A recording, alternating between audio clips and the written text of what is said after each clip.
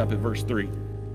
Then the king instructed Ashpenaz, the master of his eunuchs, to bring some of the children of Israel and some of the king's descendants and some of the nobles, young men in whom there was no blemish, but good looking, gifted in all wisdom, possessing knowledge and quick to understand, who had ability to serve in the king's palace, and whom they might teach the language and literature of the Chaldeans.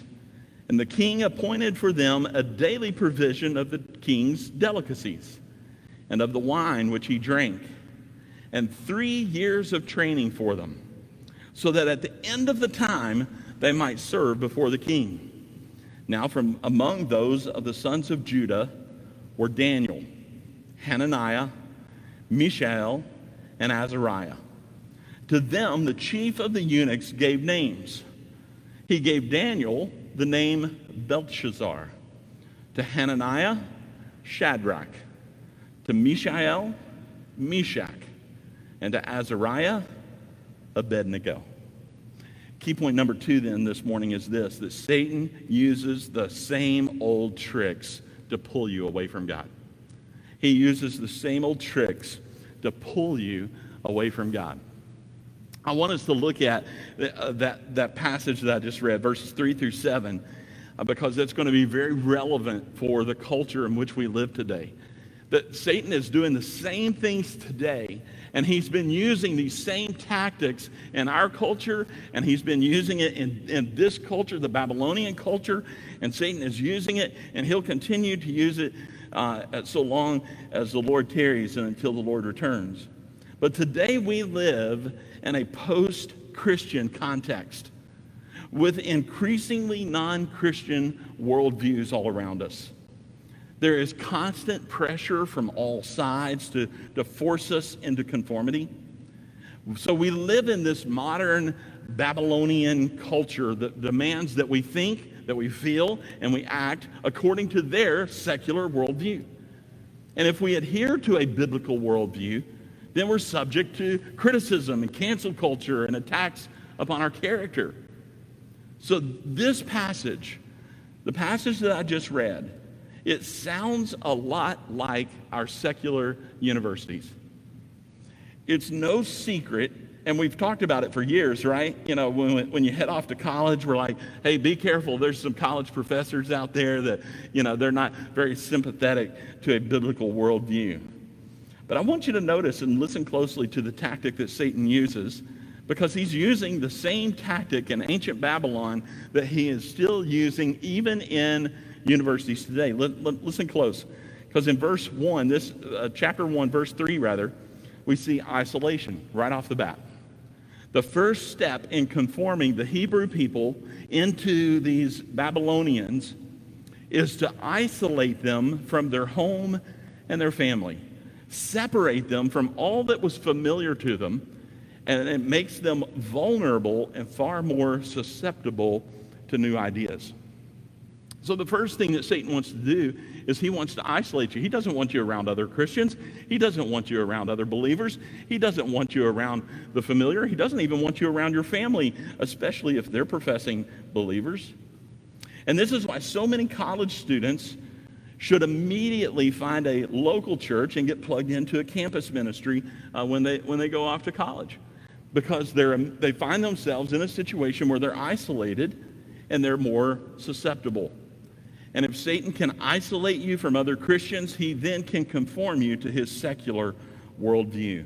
So right off the bat, verse 3, we see this idea of isolation. Get them away from others that are sympathetic to following the one true living God. The second one that we see is in verse 4 is an indoctrination. Not only are we going to isolate you, now we want to indoctrinate you. Look close, verse 4. Whom they might do what? Teach the language and literature of the Chaldeans. That's exactly what they're going to do. So not only are they looking to separate these young men and move them away from their families, move them away from others who might have a similar worldview, but now they're going to separate them and begin to teach them the language and literature of what it means to be a good Babylonian citizen. That's what they're after.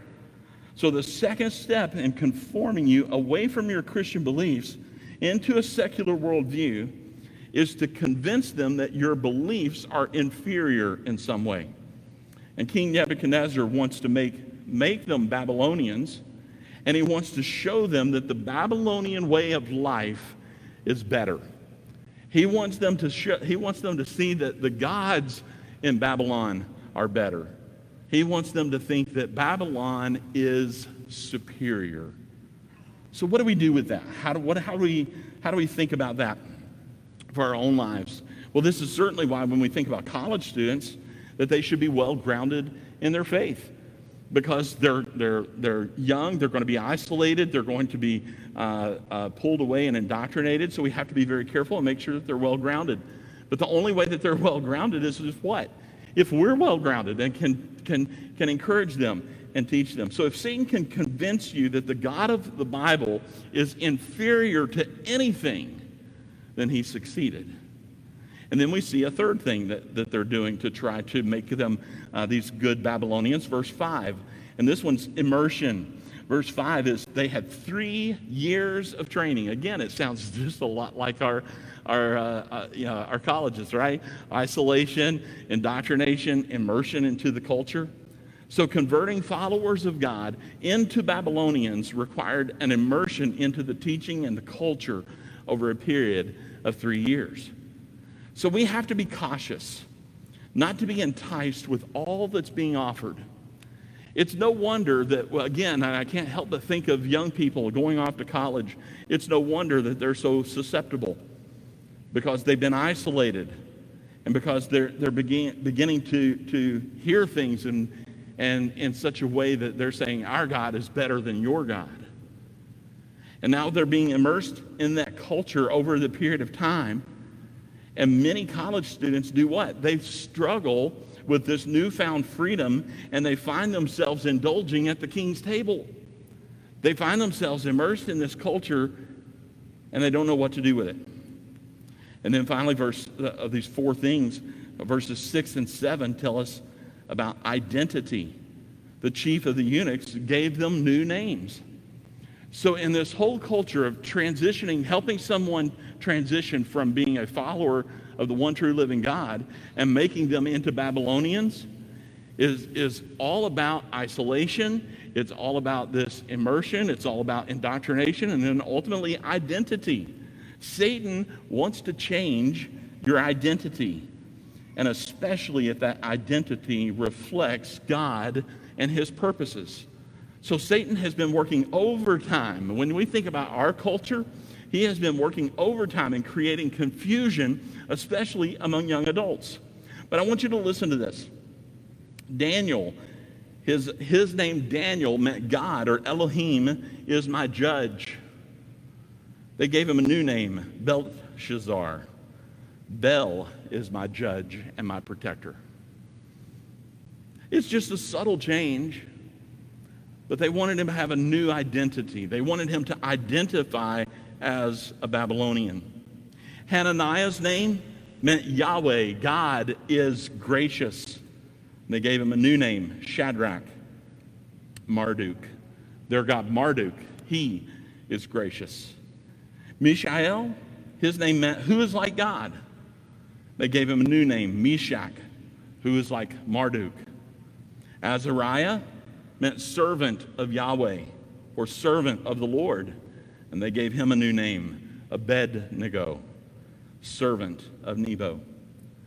So here's what we see all throughout this passage, is that Satan doesn't care where you find your identity as long as it's not in Christ.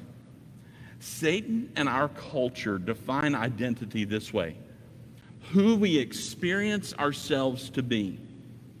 That's the definition. When you look it up, when you look up online, what is the definition? What is it that our culture has defined identity? It's who we experience ourselves to be. In other words, culture says that our identity is found within ourselves, but our true identity is not in how we see ourselves, but in how God sees us and how he has created us. I want you to listen to this passage, because for someone who finds their identity in Christ, I want you to listen to Ephesians chapter 1.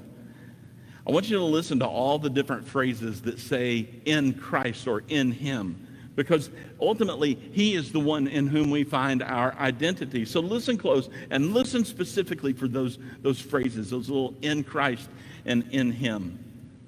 Blessed be the God and Father of our Lord Jesus Christ, who has blessed us with every spiritual blessing in the heavenly places in Christ, just as he chose us in him before the foundation of the world, that we should be holy and without blame before him in love, having predestined us to adoption as sons by Jesus Christ to himself, according to the good pleasure of his will, to the praise of the glory of his grace, by which he made us accepted in the beloved. In him we have redemption through his blood, the forgiveness of sins, according to the riches of his grace, which he made to abound toward us in all wisdom and prudence, having made known to us the mystery of his will, according to his good pleasure, which he purposed in himself, that in the predisposition of the fullness of the times he might gather together in one all things in Christ, both which are in heaven and which are on earth in him. In him also we have obtained an inheritance, being predestined according to the purpose of him who works all things according to the counsel of his will, that we who first trusted in Christ should be to the praise of his glory. In him you also trusted, after you heard the word of truth, the gospel of your salvation, in whom also, having believed, you were sealed with the Holy Spirit of promise, who is the guarantee of our inheritance until the redemption of the purchased possession, to the praise of his glory. Wow. All of those little phrases, all of those little statements of in him, in Christ, in him, he is the one in whom we find our identity.